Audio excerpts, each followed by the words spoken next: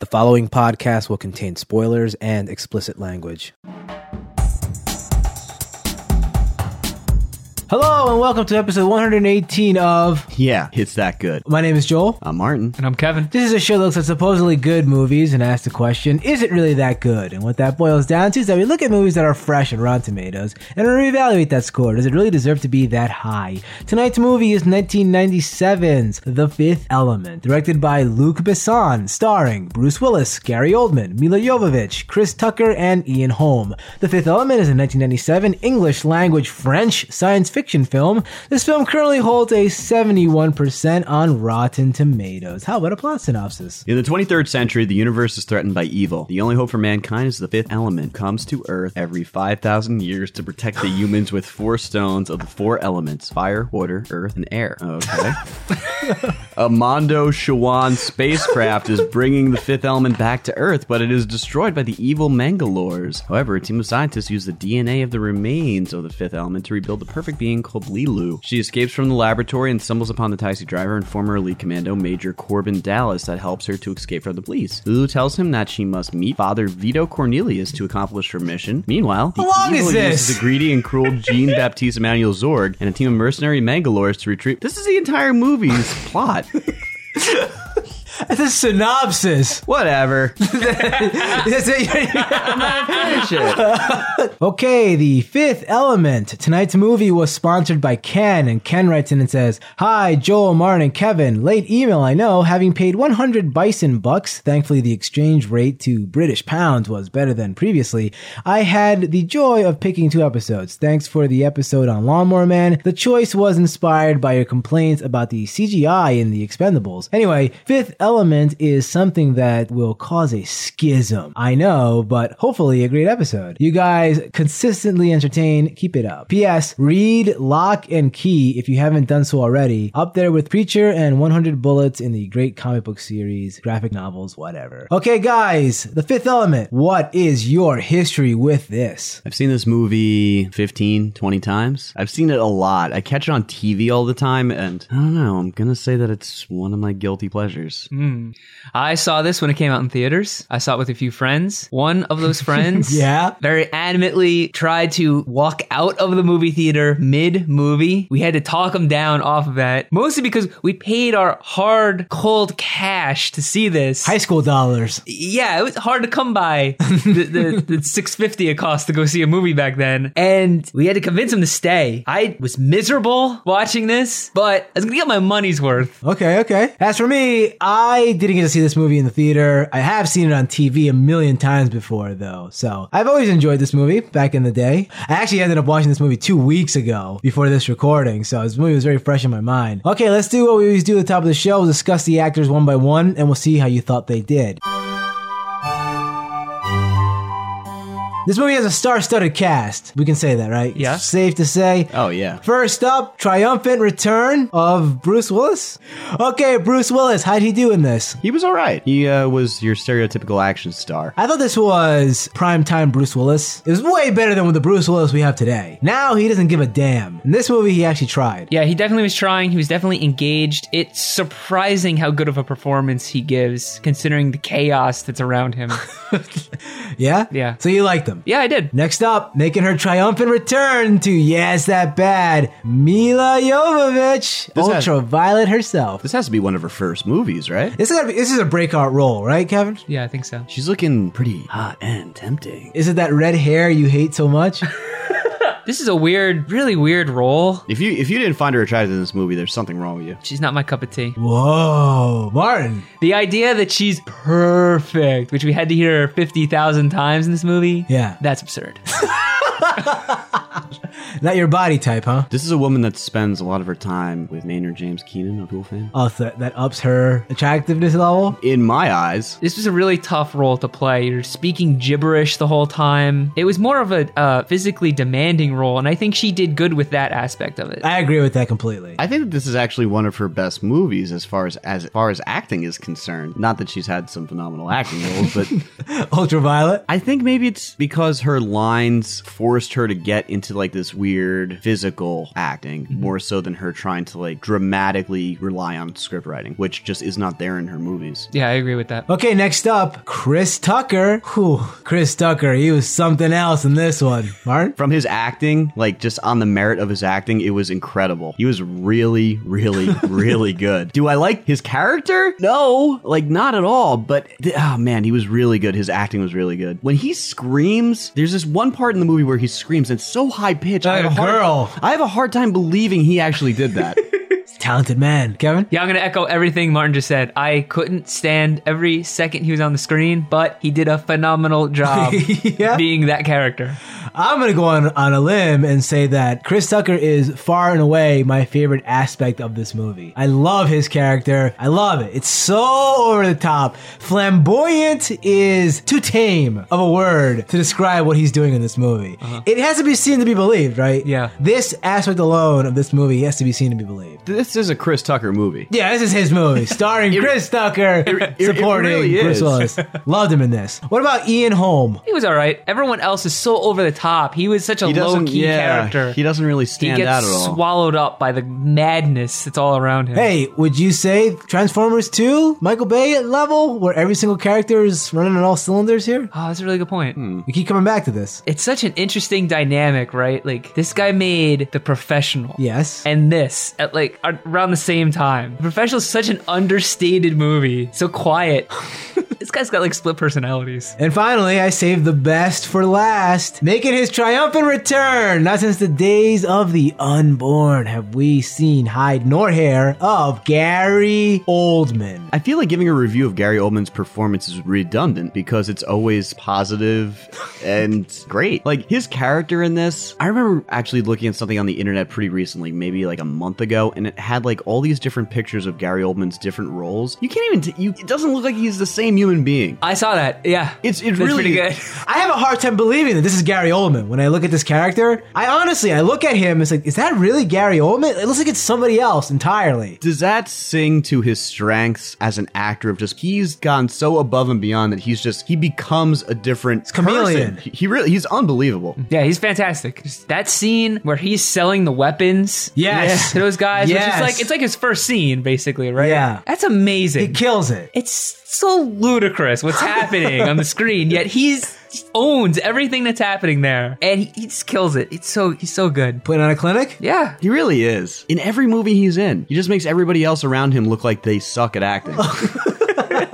So, final summation? No, it's a star-studded cast, and everybody's acting is top-notch, a number one roller rager. Yeah, I'm not going to knock anybody in this No, this cast. is very well acted. Okay, that's pretty much it. Let's get into the brief history of The Fifth Element. Luc Besson wrote the original screenplay when he was in high school, largely set in a futuristic New York City. What, Bart? What? Like, that's absurd. What? Doesn't this feel like something a high school kid would make up? Makes perfect sense. I mean, it kind of does, but it's too self-aware to be high school. Maybe he did that later. I don't know. Largely set in a futuristic New York City, the film was a French production with most of the principal photography filmed at Pinewood Studios in England. The explosion in the Floston main hall was the largest indoor explosion ever filmed. The resulting fire almost got beyond control. The hero, Bruce Willis, and the villain, Gary Oldman, never meet, nor do they communicate in any way. They are, in fact, unaware of each other's degree of involvement. Yeah, I noticed that when I was watching it this time around. The divine language spoken in the film is a fictional language with only 400 words, invented by director Luc Besson and Mila Jovovich. Jovovich stated that she and Besson wrote letters to each other in the divine language as practice. The Fifth Element was nominated for an Academy Award in 1998 in the Best Effects, Sound Effects Editing category, losing to Titanic, but it won the BAFTA Award for Best Visual Effects. The film received 4 Saturn Award nominations, including Best Science Fiction Film, which it lost to Men in Black, Best Costume, lost to Starship Troopers, Best Special Effects, lost to Starship Troopers, and Best Supporting Actress for Mila Jovovich, lost to Gloria Stewart for Titanic. Yeah, what's that doing there? That doesn't make any sense. Is it for the effects? Titanic is like a historical event. Yeah, but it was a summer blockbuster, big special effects film. Yeah, but it's not sci-fi. Yeah. Conversely, Jovovich received a Razzie nomination for Worst Supporting Actress, but she lost it to Alicia Silverstone Stone for Batman and Robin. Martin, do you agree? Absolutely. That's a home run on that one. While Chris Tucker was nominated for Worst New Star, he lost it to Dennis Rodman for Double Team. Worst New Star for this? Get out of here. At the time, it was the most expensive film ever produced outside of Hollywood. Martin, this movie had a $90 million budget. How much did it make worldwide? 200 million. Pretty close. $263 million.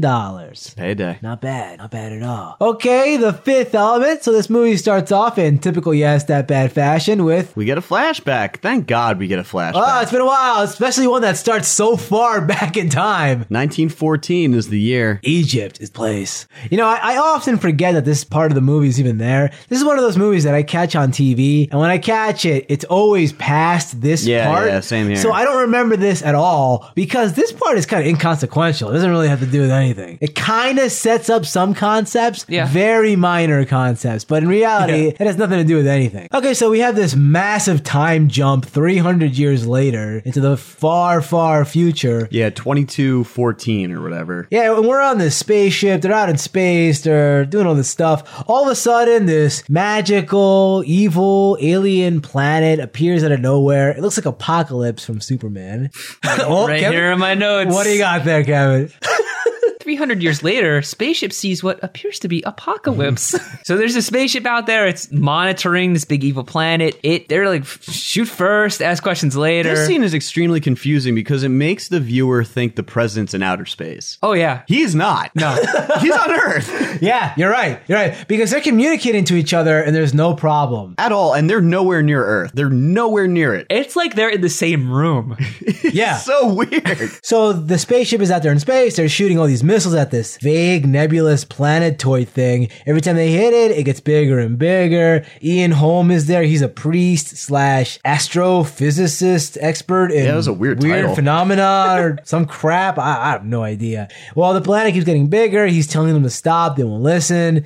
And then all of a sudden, we get Ghost Rider shooting out of the front of this planet. Yeah, the spirit of vengeance comes out of this planet. A giant fireball with a cheesy skull face on it engulfs the spaceship and kills screams too, right? Yeah. It's like, This look terrible. Why? They're just throwing together a bunch of elements from different things they've seen before. I mean, we saw the height of what CG flames could look like in Lawnmower Man. And to go from that to this, it's a huge step down. Yes. Why is this thing purposely generating a skull? It's a planet. What is this thing, period? Yeah, what the hell is this? This is a really, really odd movie because right off the bat, I'm going to say this. Who's the villain of this movie? That planetoid thing. That fireball, right? Yeah, it's not Gary Oldman. Gary Oldman is the king of fools in this movie. Yeah, he's to a certain extent being controlled by it also. He's Mannheim. The planet is the villain. Isn't that weird? Yeah. It's weird because it's so close to being a natural disaster. I very recently saw a film, big budget Hollywood movie, that had this very similar concept in it. I won't say which. In that movie, I find that concept to be very underwhelming and unsatisfying. What do you think about that in here? Oh yeah, this is terrible. There's nothing to latch onto. No. Who am I? What, you guys can't identify with a nebulous lava sphere? No, this Platonic solid? the part where you find out that this was written by the guy in high school, it's like that makes sense. No thought was put into this at all. You know what's weird in this movie? There are certain scenes that the absurdity and the over-the-topness become almost self-aware, and I find it hard to believe that someone in high school wrote that. Like, maybe added it in later. Possibly. Not enough Dragon Ball Z references for you? Yeah, he didn't talk about Krillin enough. No, okay, so after this stupid fireball engulfs this ship and kills all these people, we jump cut to Bruce Willis waking up in his futuristic, dingy, crappy, automated apartment, and everything in the future, in this future, is automated. His bed makes itself, his cigarettes come out of this weird cigarette dispenser. Everything talks like Lawnmower Man. This would be infuriating to me. I would lose my mind. Yeah, Like, this is a piss poor depiction of the future. It's always fun to see what people in the 90s and the 80s and stuff thought what the future would be. It's very quaint and like backwards, a lot of the concepts that they have, right? This is 1997. It's not that long ago. Yeah. And half the stuff is already outdated. No, it is. You know what's weird? I feel like whenever I see stuff that's trying to emulate like a futuristic society, they have all this like extra stuff going on around you rather than streamlining it to make your experience easier and fluid. They make it like all crazy and clunky and stuff shooting everywhere. And it's like, here's your cigarettes. And it's like shoots it into your mouth. It's Yeah. like you could cut that out. That's not happening. No one wants that. It's pretty good. We had the wave of Minority Report ripoffs, right? Where everybody was wiggling their hands in the air. There's all these holograms floating and people are whipping them around. Avatar was the last movie I saw with the floating holograms. That's in decline. Now it's iPad screens for everything. Everything's a touch screen. That's the future for us. What do you think? The present for That's us. a present for us. Everything is a touchscreen. Yeah, but in future depictions of the movie, everything's a touchscreen. Like on the table, the touchscreen, and blah, blah, blah. It's just boring and it's not creative or clever. Well, yeah, so Bruce Willis, apparently he's ex-military guy. He's highly decorated. He's got a Medal of Honor for PlayStation 1 on his... He's got it sitting on top of his PlayStation 1 and he essentially goes through his morning routine. Somebody knocks on the door. He opens it up. He's getting held up by, I think, a junkie of some sort. Yeah, drug addict. Some type of future junkie who's got a phenomenal hat on. His hat is a picture of the hallway. So when you look through the peephole, it looks like there's no one there. Yeah. That's clever. No, it is. It's clever. It's at this point that I realize that the future in this movie sucks. I would not want to live in this future. All right, let's go. Lightning round. Best movie future world to live in. Go. Jetsons. That's not... Really? What? Really? Why, Kevin? That seems pretty peaceful. That's it? Most of the futures we see are a mess. Terminator right? 2. Bad stuff is Ultraviolet. happening. We don't ever go to the future You don't and wanna everyone's live in- happy. You don't want to live in Gattaca. Planet of the Apes future? Just mankind has been wiped out of existence. There's just talking monkeys everywhere. What about you? Best feature? No, because all future movies are like usually dystopian, right? Yeah. I'm gonna go Star Trek for my future. For my Free food for everybody. That's why it's so cool. Joel loves free food. Free food, holographic sex Isn't for it- everybody. isn't it free for everyone? Everything's free. Everything's free as well. Is that true? Everything's free in Star Trek? yeah, world? there's in no Star money. Trek world, there's no They've money. evolved beyond money. Plus- they can't follow the money because there is no money. That doesn't make any sense. How so? How do you get anywhere Wow. without following the money? Wow. Yeah, there you go. I'm probably gonna say AI future. Look pretty. I thought clean. about AI. I thought you might say that. The people were pretty happy and content. Go to that They flesh were- fair. Get some flesh. Are you kidding me, bro? Party with Gigolo Joe. Yeah. Okay, so back to the movie. Ian Holm, he's an expert in astrophysicist, macabre stuff for some weird reason. He says, and I quote, "We have 48 hours until this evil planetoid matures and wipes out all life in the galaxy." Does this movie feel like it takes place over the course of 2 days? It feels like No. it takes over the course of like 2 months. Yeah, that's pretty accurate. They say stuff like, we'll be at the hotel in 4 hours and things like that. It doesn't feel like that at all. It's at this point that we get introduced to these other aliens, which I guess are bad, right? They're the evil aliens. Yeah. If you could call them that, they're really just kind of dumb. Dumb soldiers. Yeah, I guess that's what they are. They're just fodder, cannon fodder. Yeah, the good aliens are coming back to Earth with the ultimate weapon, and they get attacked by these space pigs. How do you describe these things? That's a good way to describe them. Like if you ever played Duke Nukem 3D, they look like space pigs. Thank you. I mean, they have like really broad faces and they Big giant ears. yeah, and just giant mouths. What do you think, Kevin? Yeah, they were a better alien design than the robotic duck turtle things. I thought they looked pretty good. Like the effects on them, the Yeah. makeup and all that. Oh yeah, that looked really good. They did a great job on that. How do you like the space traffic light? Oh, that was pretty Yeah, cool. that was It's awesome. a border. That was pretty sweet. It's like you can come into like the Federation space territory, and the ship's like, okay, thanks. Bing! Turns green. They drive in. Oh, it's so absurd. High school, Kevin? I'm glad we have space traffic lights to look forward to in the future. Okay, so Even when we have flying cars on Earth, we have traffic lights in space. this ship with the stupid robot alien gets shot down by these pig aliens in a movie that's so over the top with everything else. This is like a pretty important plot point, and it's like so minute and like understated. Like this is the savior, and this is the whole reason they go on this dumb quest, isn't it?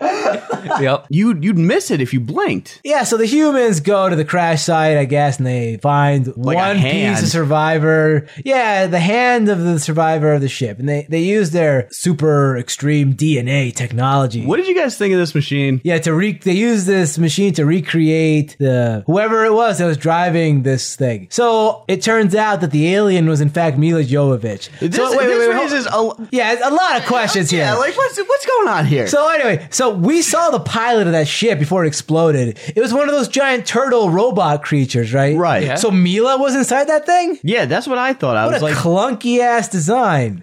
For a little petite woman. at first I was like, wait, is this what's being built from the inside of that sarcophagi that they were transporting? In the beginning of the movie, Yeah. they took a sarcophagus. That was the fifth element, right? Yeah. Is that what they recovered from the crash site? No, absolutely not. They recovered the guy driving it. Yes. It She's was inside of that thing? Yeah, it was inside. I'm gonna say that. Why would Maybe- you pilot that? She's so much faster and stronger without it. I'm gonna say she is built to represent whatever beings she's around. Wow, that's quite a stretch there. They use their machine. They rebuild Mila from the ground up. They put these bandages on her. That they call them thermal bandages. bandages. Yeah, they're real bandages. She looks like She's all cut up. a real skimpy S&M costume. This is a very iconic looking costume. Oh, for sure. I think.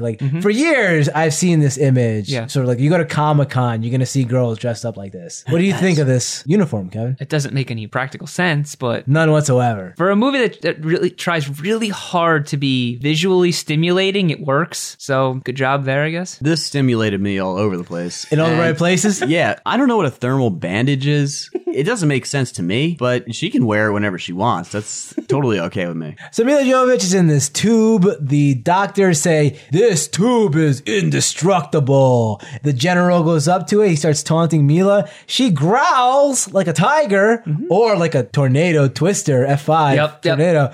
She punches through the indestructible glass, grabs this guy and beats him up. She has a real sliding strength scale in this movie. by Oh, the way. yeah, she's like Superman in She's that all regard, over right? the place. She's as strong as the plot demands it to be. Did you Yeah. guys catch the cutout in the glass before her fist went through Yeah. it? So No, blatant. I didn't. Really? Like there's Oh a circle. my gosh. Yeah. It's all, you can see the glass is all cut out. I saw it live. I didn't even need to slow it down or Really? anything. It's terrible. Wow, I never noticed this before. Really? No. Yeah, keep an eye on that. Was it as bad as the the wires in Lawnmower Man? To me, it stuck out even worse. No way. That was Yeah. really bad. It was like shiny. What I thought was really stupid and cheap looking is that when she escapes from this tube, she like jumps through a paper wall on the side of the room. What's that about? Didn't you think that she jumped like outside the building? Yeah.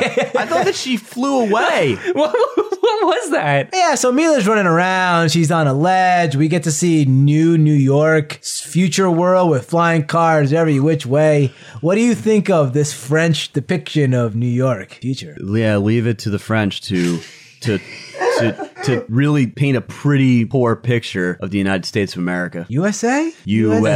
USA. This depiction of the future, this is chaos, right? There are cars everywhere. I don't know how they get anything done. No, it's Chaos reigns. apparently. You know, at this part of the movie, I mean, I guess I usually don't ask myself these questions when I'm watching this movie. I'm just along for the ride because this movie is fun. As absurd and ridiculous as it is, it's a fun movie to watch. But this time around, I'm looking at it for like plot points and plot holes. You got that bad hat on? Yeah, I do. And I'm like, does she remember what happened to her on the ship when it crashed in the beginning? Yes. Yeah, she should. No, she absolutely does because later in the movie she has a flashback. She does, but she doesn't right away. Yeah, I think See, you're like, right. like what is weird to me is She does have her memories. When they rebuild her and she gets her memories back, how would that be possible from her DNA? What's going on there? How's that happening? Memory is stored in your hand.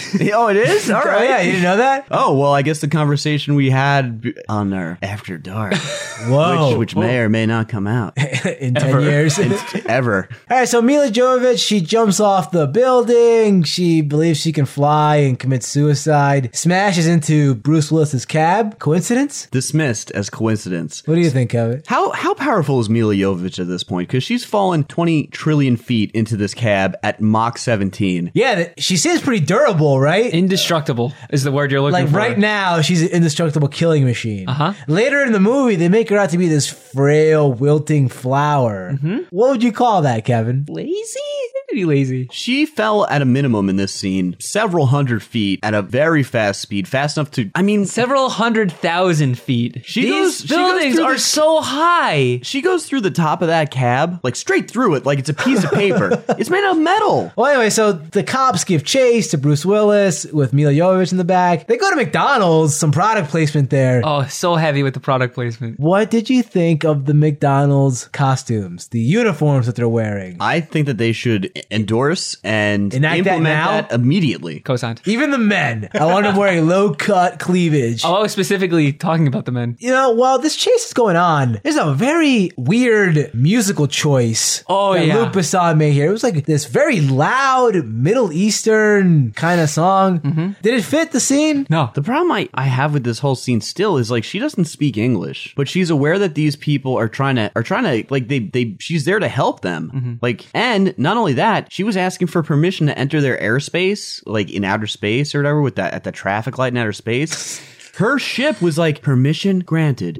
She speaks English. Yeah. Wow. That's a good point. Like her ship talks to her in English. What's with this confusion? Why is she running? So they get cornered, and Bruce Willis is ready to let the cops just take Mila Jovovich. It's like, take her away, go ahead. And she's in the back, and there's like a picture of like a kid, and it says, please help on it. Yeah. Somehow, she's able to read and understand what those letters mean. Help! Help! It could have said, please fart on me. And she could have said that over and over again, and Bruce would have been like, oh, all right. I guess. Now I have to save her. It's at this part in the car where the police, I guess they go down into like the smog layer and they can't find him. And she makes some comment about how she's, you know, she needs to find this priest. And so he decides to take her over to his apartment, and he brings her into his apartment, and somehow she's injured. And I didn't understand how she got hurt. Yeah, I didn't understand either. She's like on She the was fine couch, before. like passed out. Yeah, how did she get hurt? She was fine before. It seemed like she got injured from the car driving, but like, how can she fall through the roof of the cab and not be injured? And then from her driving and her being jostled around in the back seat, she gets injured. You know, in this scene, they shot his car 50 trillion times. Yeah. Yeah. How do they not get hit? This part always gets me. It's like an army's attacking them. All Bruce does is tilt the car a little bit. Bullets hit the door, or like where he's at. Bullets go through the car, like past them. They just misses both of them. Coincidence? Yeah, dismisses coincidence, I guess. Well, she kicks Bruce Willis out. She's living at this priest's apartment, learning about the human race for the first time. Yeah, she's using the futuristic version of Wikipedia, which looks super inefficient the way she's using it. All she's doing is looking at pictures. Of words, yeah. What does that tell her? What does that teach her? Everything. Yeah. She's learning about our There's our no language. context for anything that she's seeing. All right, so we cut to Bruce Willis. He's in his apartment, and he's talking to, I guess it is his boss. Bruce Willis lays down in his bed. Yep. He starts caressing his nipples Yep. and talking to his boss on the phone and having phone sex with him. What's that about? It's like watching a grown man play a game of Dream Phone or something. He's like, I'm in love. Yeah. What dude talks to any other dude like that? Yeah, that doesn't happen. I mean, listen, okay, let's look at it like this. I mean, Girl talk. Let's- Grown men having girl talk. all right, well, Kevin. he might as well have just been in a bubble bath with candles lit around. I'm like, oh, he's so dreamy. Well, let's look at it like this, Kevin. You know, today's modern man is a little more sensitive than ever before. Oh, okay. Right? I mean, there's the metrosexual movement and the hipster movement. All these things are happening around us where men are softer than ever. We saw that guy cry over his dead wife and child and Saw. That was the pinnacle of it. That was the start of the crying man movement. Yeah, so, you know, and as you go further and further into the future, there's a telescoping effect where things just go faster and faster, crazier and crazier, right? So men are super emo. In the future. In the future. That's the vision we're going to get. I mean, look at Chris Tucker. Chris Tucker wasn't a man or a woman in this movie. He was something else. So this is finally the time in the movie where we meet Gary Oldman, an actor's actor, a true artiste, without a doubt. He meets up with our buddies, the Space Pigs, and he gives them a bunch of weapons. And he does this little demonstration of what this one gun he has can do. And it has all these interesting capabilities, like it can shoot arrows, it has a net. And the one thing that it can do that's really amazing and interesting is that if you shoot one point in space with this bullet, every subsequent bullet you fire will go to that same point. No matter where you're pointing the gun, the bullets will magically fly back to that original spot. That's a really cool thing, and I am amazed that never comes back in this movie. Doesn't. How does that not come back? You introduce this awesome concept and you never use it again? Because it's completely impractical. But those guns are used again later in the movie, and they're just used as standard rifles. As soon as I saw it, I was like, why would you ever want a gun that does that? What if you missed your first shot? What if your target's moving? Okay, so Gary Oldman, he pulls his first double cross in this scene. I was happy to see what it. a many. Oh, yeah. He gives them these guns in exchange for the 4-element tablets. They're not in the case. He's pretty PO'd because Every 5 seconds, someone gives this guy a case with nothing in it. This happens a lot in this movie. yeah, so he's like, listen, bro, you don't got the stones, you don't get the guns. And they're like, hey, we did some work, we deserve something. So he gives them one case of guns. They're all playing with them. Apparently there's one red button on the bottom that he didn't tell them about. It's the self-destruct or explode button. Yeah, I don't understand why a weapon would have this. It was such a big, it was so big. It was a really large button That's flashing red. Flashing red, and it looks like it would be really easy to accidentally hit it and just blow yourself up. Why would you have that on a gun? I guess it's good in case your enemies pick up one and try to use it against you, right? You use your Predator watch, and you go, You set it. I like when Gary Oldman's first introduced, this guy runs up to him and he's like, the president called. He wants you to fire 500,000 people. Fire 1 million. Why does the president want you to fire people? The economy was getting too overheated. Oh, hey. Can you guys talk about Gary Oldman's hair for a second and his hat? If you can call it a hat. It's not a hat. Is that, you know, he has like an entourage that have the same thing. It's like a plastic yarmulke or something that covers half of his skull. Yeah. And his weird floppy hair is draped over that side of his head. He's got a really weird look. And his costume, too, his jacket, it's made of that weird fabric that was everywhere in the 90s, where it was like mood clothing or something. When the light hits it just right, it changes color. Yeah. He's a weird looking dude. Is he from the South? Yes, I thought so. He's from the Space South. Where's Space South? Where is that? Space Georgia. I don't know. He's from Space Georgia. Absolutely. That's what he sounded like. Something he was from the South. Yeah, I he loved did. it. I love this character. He's so good. He's a snake oil salesman. Yes. That's essentially what that's his character. He's That's got his a limp character's archetype. for some reason. I don't know. Yeah, well, after this scene, we see that Gary Oldman, he specializes in the double cross. Okay, anyway, Bruce Willis, he is having dinner, Chinese food, with a Chinese food boat restaurant hover car. That's pretty cool. It was really cool. Comes right to his door. It's perfect. That's how I want my Chinese food. I want him to come to my window. How dangerous is that, though, right? Because That's there's so many so times dangerous. where you're like, I could go for some Chinese right now. And then you're like, but I got to drive there. I got to have them deliver it. You're saying in I'll the eat something future, else. people are fatter than they are now, if that's even possible? Yeah, because can you imagine? It just comes right The to your fat door. era. It's amazing. The guy makes it fresh right in front of you. That is pretty cool. Oh. Hey, talk to him. Sign me up. He, knew him. They hung out. Oh, yeah, they're bros. Grandfather say it never rains every day. That's good advice, I thought. It's true, because Bruce Willis was being pretty pessimistic. Real good advice. Yeah, but then he gets fired. He gets fired from his job and this, that, Via and the other. U.S. Postal Service delivery. Yeah, That's a plastic embarrassing paper. way to get fired. We had email in 1997, didn't we?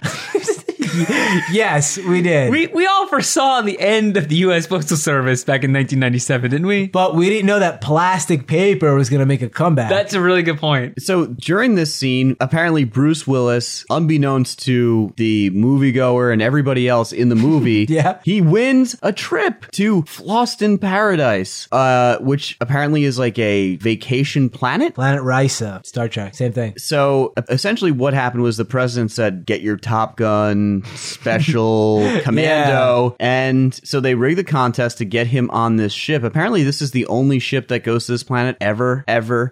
The most popular paradise planet in the galaxy. And you can only take one flight there. The military can't fly someone there? On their own? No. Nobody They have this is well- elaborate plot of having to rig a contest. The world government? Can't get a ship to go to this planet. It's absurd. They get It's back- easier for them to rig this contest in like a 3-hour period. They get back from this planet on a what's the equivalent of like a life raft in outer space when they jettison off and they jump back to Earth. So these ships are capable of making this trip. Yeah. Why did they go through all this trouble?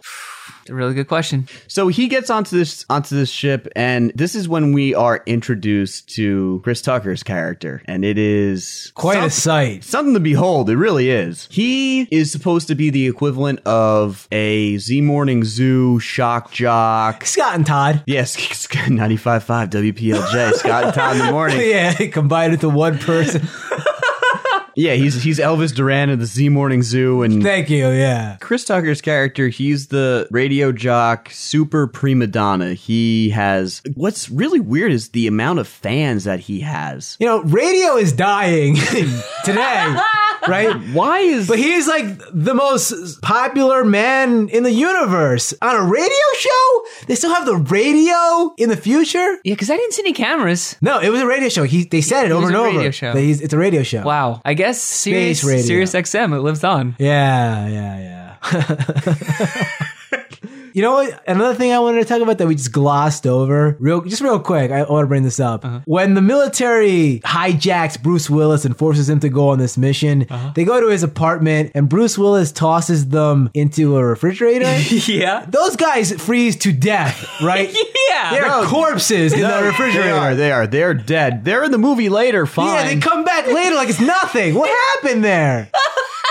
That's the scheme here, that the military rigged this contest to get Bruce Willis onto this luxury space yacht so he can meet up with a space diva to get the space rocks and bring them back to space Earth to complete this mission. Go to space camp. Yeah, exactly. Yeah, and they're going to ride on Space Mountain, and they're going to get lost in space. Look, That's the plot, right? That's where we're at right now. it is. And there's like 45 other groups of people trying to get these rocks too. Gary Oldman's got his people trying to get them. The ugly Space pigs? space pigs are trying to get them. There's this scene that Milo goes wants on. them. This scene that goes on for like 25 minutes of different people trying to get on the vessel as Bruce Willis. So Multipass. Multipass over and over again. Then Gary Oldman's guy uses a public payphone. Oh yeah, they still have payphones Oh my in God. 2777 or whatever the hell. Can someone explain to me why this space planet somehow makes you bleed out of your forehead when it's angry at you? I don't know. All right, so we're off the wall, one thing at a time. It's because this One- movie's off the wall. All right, one thing. It Can we go, deserves it. Let's go point by point here. One thing one at a time. First off, they go to the space airport like LaGuardia or JFK, right in the future. It's airport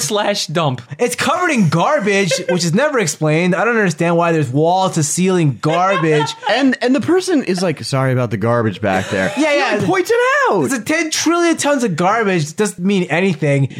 Gary Oldman's henchman is talking on the space payphone. Gary Oldman gets pissed off at him. He pushes a random series of buttons somewhere and the payphone explodes? Or does the guy explode? The payphone. Oh, so just every payphone is rigged to blow? Yeah, it's Star 69 them. Okay, so there's that. And then the giant evil space planet demon creature, it makes a phone call to Gary Oldman. It shoots off these radio waves and Gary Oldman picks up his cell phone and talks to him. Martin, what's that about? I don't understand this at all. Oh, and by the way, the evil space planet has a name. It's Mr. Shadow. That's the worst, laziest name ever. If this planet is capable of physically affecting people that are literally light years away from it by making their forehead bleed and killing them and controlling their mind, why does he need to call him on a phone? Why does he need him at all? That's a great question. Why does he need him? I assumed he was running interference. He's getting the stone so that no one else can to use it against him. Are you saying he's a stone protector? His stones of power glow? Wow. Is it me or the blood that came down Gary Oldman's head looked like chocolate, like syrup? Yep. Does not look like blood. It looked like the black ooze stuff from the X-Files. Ah. The oil? purity. Yeah. How about when the jet's about to take off? There's all these crew workers. Yeah, we got a Rastafarian Jamaican. There's a really strong stereotype. reggae. There's really strong reggae influence in this movie. And they're like burning these weird troll things. What did that have to do with anything? They're parasites. Why did we spend seriously, it was 5 minutes with these people. It was. Why? What was the point of that? It was to give you some reggae. some reggae and Little some ska. You know what was cool about this scene though? When they're taking off, they have 5 or 6 different things going on in 5 or 6 different places, and they all coincide and link up together. I actually did think this was well done. I like that. It was really well put together. That was a rapid fire lightning round of nitpicks. It was. We all just had a real bone to pick with this movie, one after the other. We all have 3 billion bones to pick with this movie. Okay, so the ship takes off. Chris Tucker sleeps with this girl, I guess. Oh, they have wild oral sex in this movie, right? Yet again, He has wild oral sex with her. Yeah. another oral sex scene in a Yes, That Bad feature film. Keep them coming, guys. Can't get enough. What's our streak now at? 118? Yeah, you're right. Every single movie, even Richie Rich had one. They put everybody to sleep and they wake up on Floston Paradise. And I guess I'm not impressed with Lost in Paradise, really. It just looks like an ocean, right? Yeah. It's just like they're on a giant cruise ship Pretty hovering much. above an ocean. They have these Hawaiian guys there when you come out. And I actually did like this scene when she comes out and they put a lay on her. No, Kevin? Not a fan? You're bored and sleeping and farting in your sleep? Yeah, it's exactly what I was doing. Bored sleeping and farting in your sleep and sleep farting. Okay, so Chris Tucker starts up his live podcast from Floston Paradise, and once this diva singer gets involved, Mila Jovovich has contact with her, and she's like, "Hey, I'm going to give you the stones. Wait till after my performance." So she starts to perform. And Wait. This part really made my eyebrows raise when I saw this the other night. Did it get your goat? It got my goat real good. All right, so Grind your gears. yeah, that too. So this diva, this blue alien creature, she has the stones that are required to power the ultimate weapon. That's the only thing that can kill the evil planet in space. Okay, so Mila Jovovich is sent to this space hotel yacht thing to get the stones from the diva. All right, the diva and Mila Jovovich are mere feet from each other. She's 3 feet away from her. And then one of the diva's lackeys comes up and says, "Hey, thanks for coming up. Glad you're here. We'll give you the stones after the performance." Why wait? She's right there. There's no threat anywhere. Because I think she has to die to give the stones. What? They're in her body. So they put them in to take them out. That's a good point. How did they get in there? She ate them.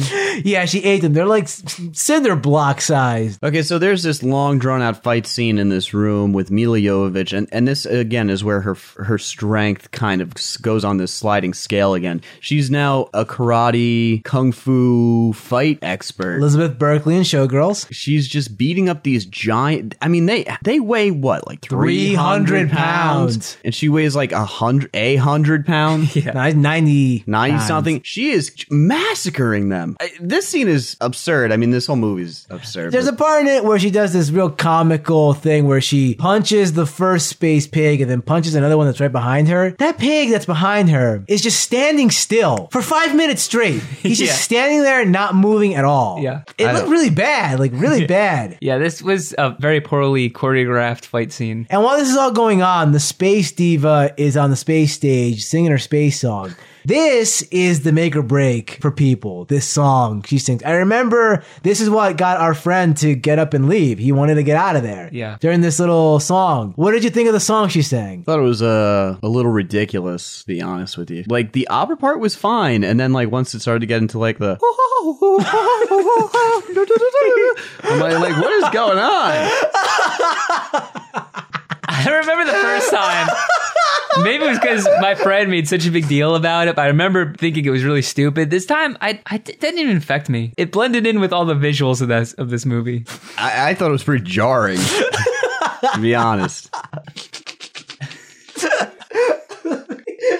Well, Lilu is up in this room while this scene's going on, and she's beating up all these pig aliens. But unfortunately, Zorg shows up, and he's got his gun with him, his super gun. Gary Oldman did it again. She essentially throws the box that contains, or is supposed to contain, the 4 stones that are the 4 other elements to him. And when he catches it, he loses his balance, and she flies, like literally flies, into a ventilation shaft on the ceiling. And he pulls a scene right out of Batman, where he shoots the ceiling out. She's up there crying like a baby. I thought that she was super powerful. Yeah, the ultimate weapon and all this stuff. She took down like 800 of those pig men. She can't take one Gary Oldman out. He is pretty powerful. It's true. So all the rest of the aliens, they start attacking and taking over the ship. They shoot the blue squid singing lady, and Bruce Willis, he grabs her and he's got her on the floor. She's like, you have to save Lilu. You're the key. I don't know. She says some kind of garbage like that. He asks her where the stones are. She says, they're in me. So Bruce Willis, She passes a kidney stone to him. he scrubs up for surgery, reaches his hand in there, pulls these stones out.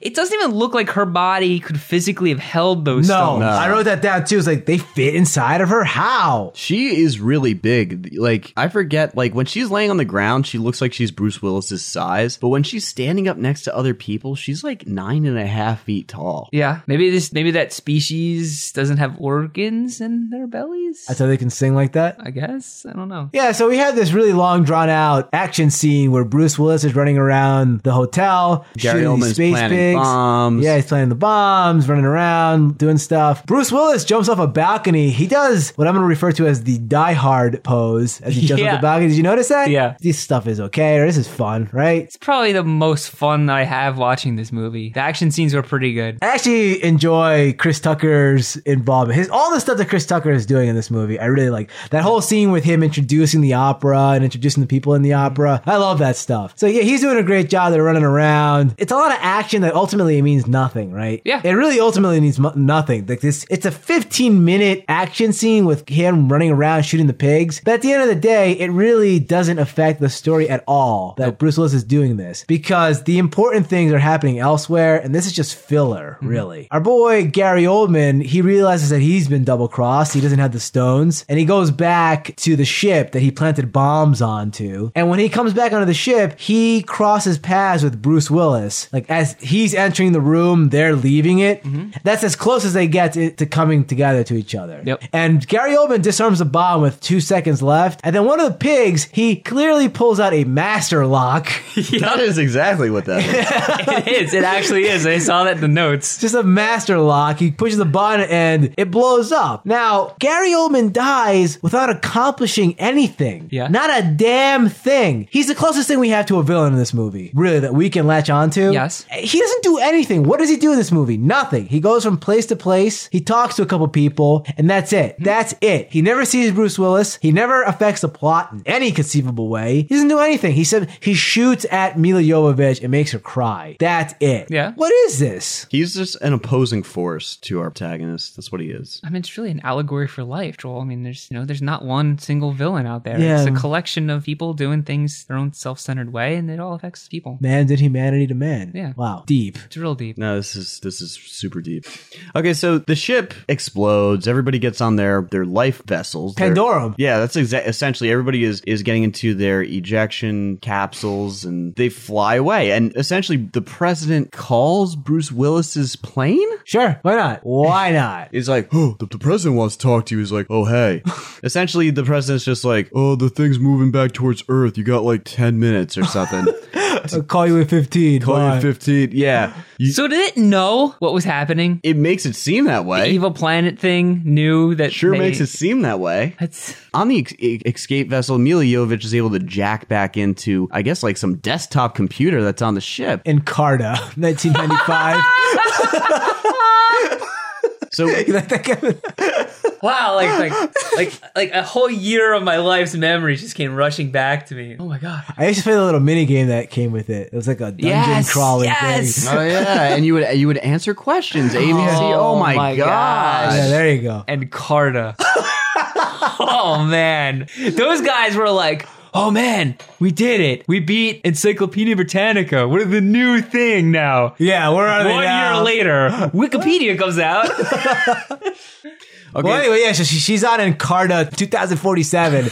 And Martin, what word did she finally learn? War? Yeah, war. She learns all about war. She loses it. She starts crying. But look, the way that she learns about it, they just show pictures of like Hitler over and over again. This is one of the cheesiest, over-the-top, melodramatic pieces of crap I've ever seen in my life. This movie does not earn the right to have this kind of emotional impact. Nothing in this movie that came before it gives them the right to do this, to invoke Hitler imagery. Get the hell out of here. They had no right to out themselves. Ken, what do you think? I would be okay with it, except she's looking at a bunch of images that really, like, without any context, they're meaningless. So how does she even understand what she's looking at? Yeah, the burning cross and things like that. Pictures of, like, a soldier. Like, there wasn't even anything really horrific that she was looking at that she could understand. It just doesn't make any sense. She's crying, and this gives her moral doubt. Why should I save the human race if they won't even save themselves? It's very narrow-minded from the perfect being. Yeah. Extremely narrow-minded. I mean, whatever. So, Well, just to make a long story short, we don't even need to go into detail on this stuff here because they get her back to the Egyptian temple. After some screwing around and grabbing each other's asses, they figure out how to activate the ultimate weapon and shoots a magic white laser beam into space and kills the evil planetoid 60 miles away from the Earth. And now the Earth has a second moon. Wouldn't that cause all sorts of chaos on the planet? Yes. The Earth would rip itself apart. Tidal waves would just destroy cities. Yeah. But no, everyone's laughing and cheering and drinking champagne. Uh-huh. And what else are they doing? Oh yeah. I know what they're doing. so they're in the UV tube or whatever.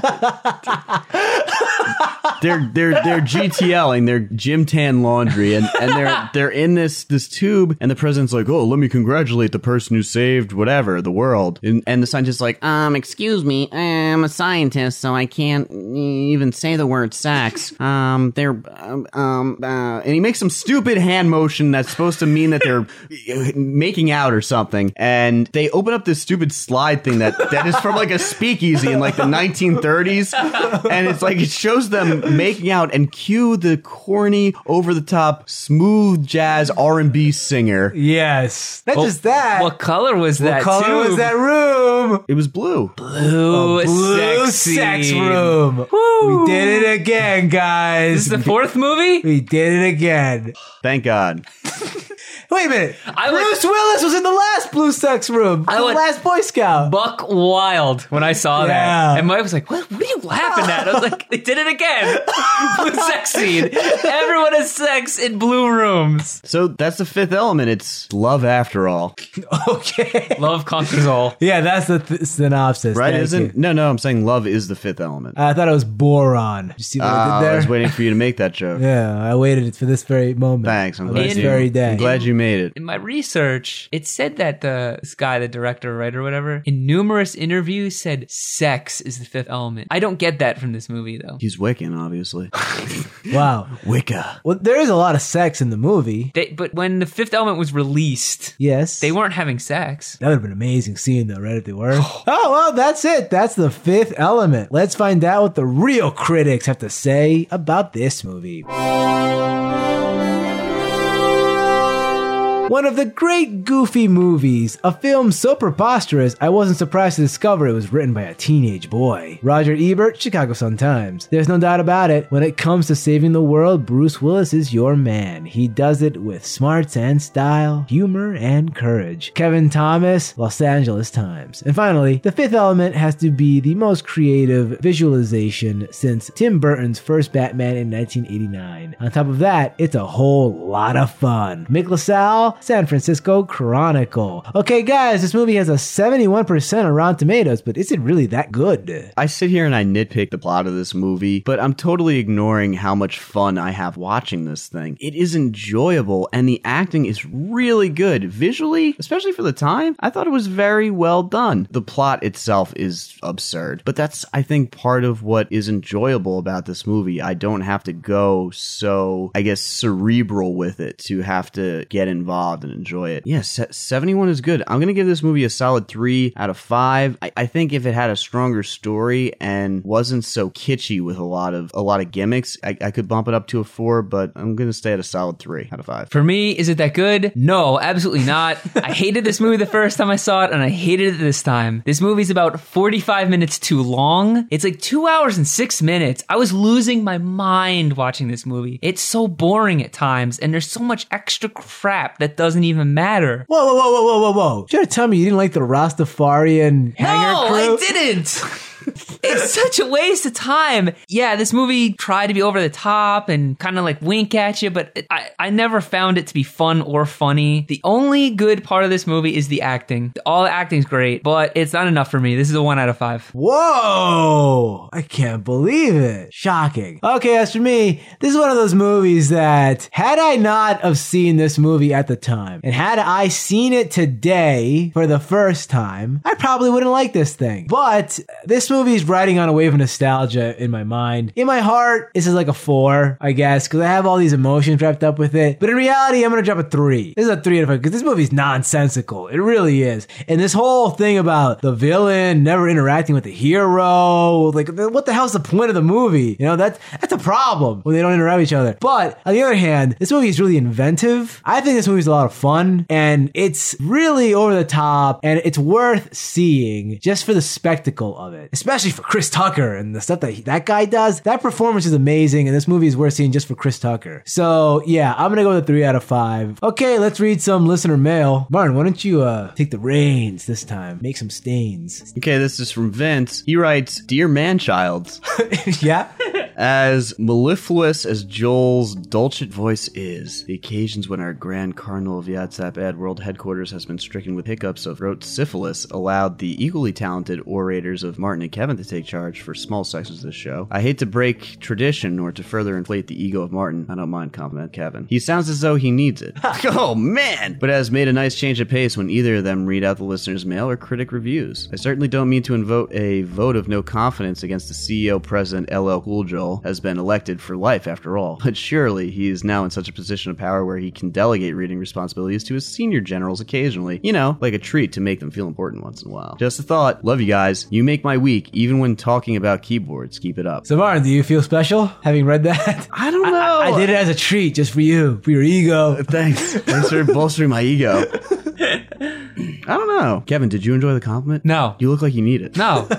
So Amanda writes, just dropping a line from a drill ship, shipped like oil rig. My coworkers and I were trying to pass the time with some humor while being unbearably blighted by a bastard of baleful squall, and chose your Armageddon episode for some ear candy. The moment one of you said something like, what is Liv Tyler doing on this rig with all these ex-convicts? 4 rig hands turned and looked at me. While I'm no Liv Tyler, a lady tends to stand out on these rigs. Of the 4 rig hands present at the time, one has done jail time for meth, another has a teardrop tattoo near his eye for something no one is willing to ask him about, and the other one was fired from a previous rig for injuring himself routinely so he could go home and make his parole meetings. So you guys really nailed it there with the demographic of a rig. The answer to the question is money and time off. We get paid full salary to work only 6 months out of the year. I should be noted that I never wear heels on a rig like Liv Tyler does. Nobody would, as it is against company safety policy as well as just plain ludicrous. And then there's the rest of the oil rig scenes. Just piss poor. Anyway, thanks for the podcast. That's amazing, Kevin, that our show is being listened to out at sea on an oil rig. That's exactly where I expected people to listen to the show. Yeah. Over on Deep Horizon, they're listening.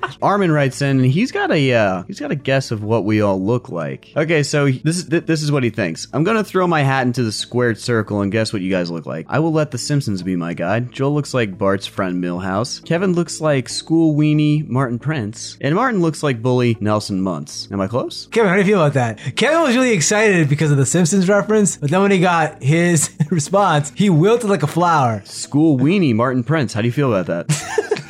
Wang Computers. You remember that? Yeah. Yeah. Great. Oh my way. Okay, so Joel does have blue hair.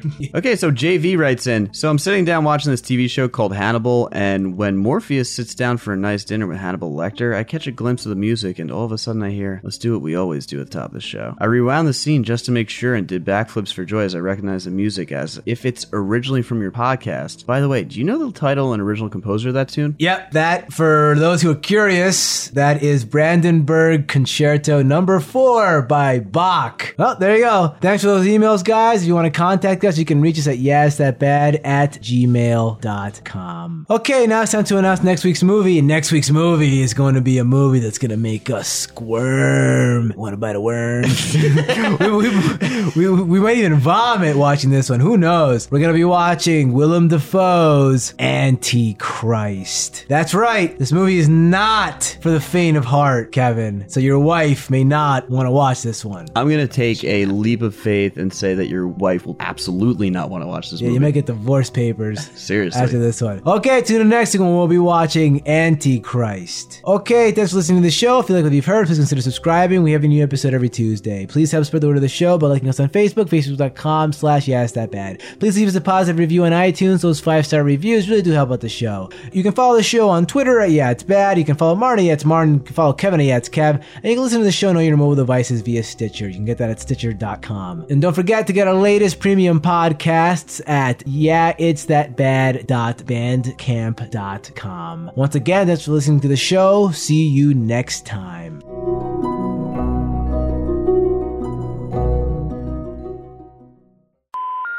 And we jump back to Bruce Willis, and he's chowing down on this, what I think is probably the coolest thing in this movie, a floating, it smells so bad. Your own? You. How's that me? Was you. Oh, this guy. The air is foul tonight. You know what? Farts are flying everywhere. You know what? I'm going to join in. Thank you. This might be the thickest fart cloud we've ever had to operate in. This is hazardous. We're starting this, it's the season, right? The summer movie season. We're kicking it off. The summer farting season. Yeah. You know, that fart just woke me up. Getting a little drowsy. Yeah, the temperature's only going to rise, as we go forward. The humidity's rising. Yeah. It's thick in here.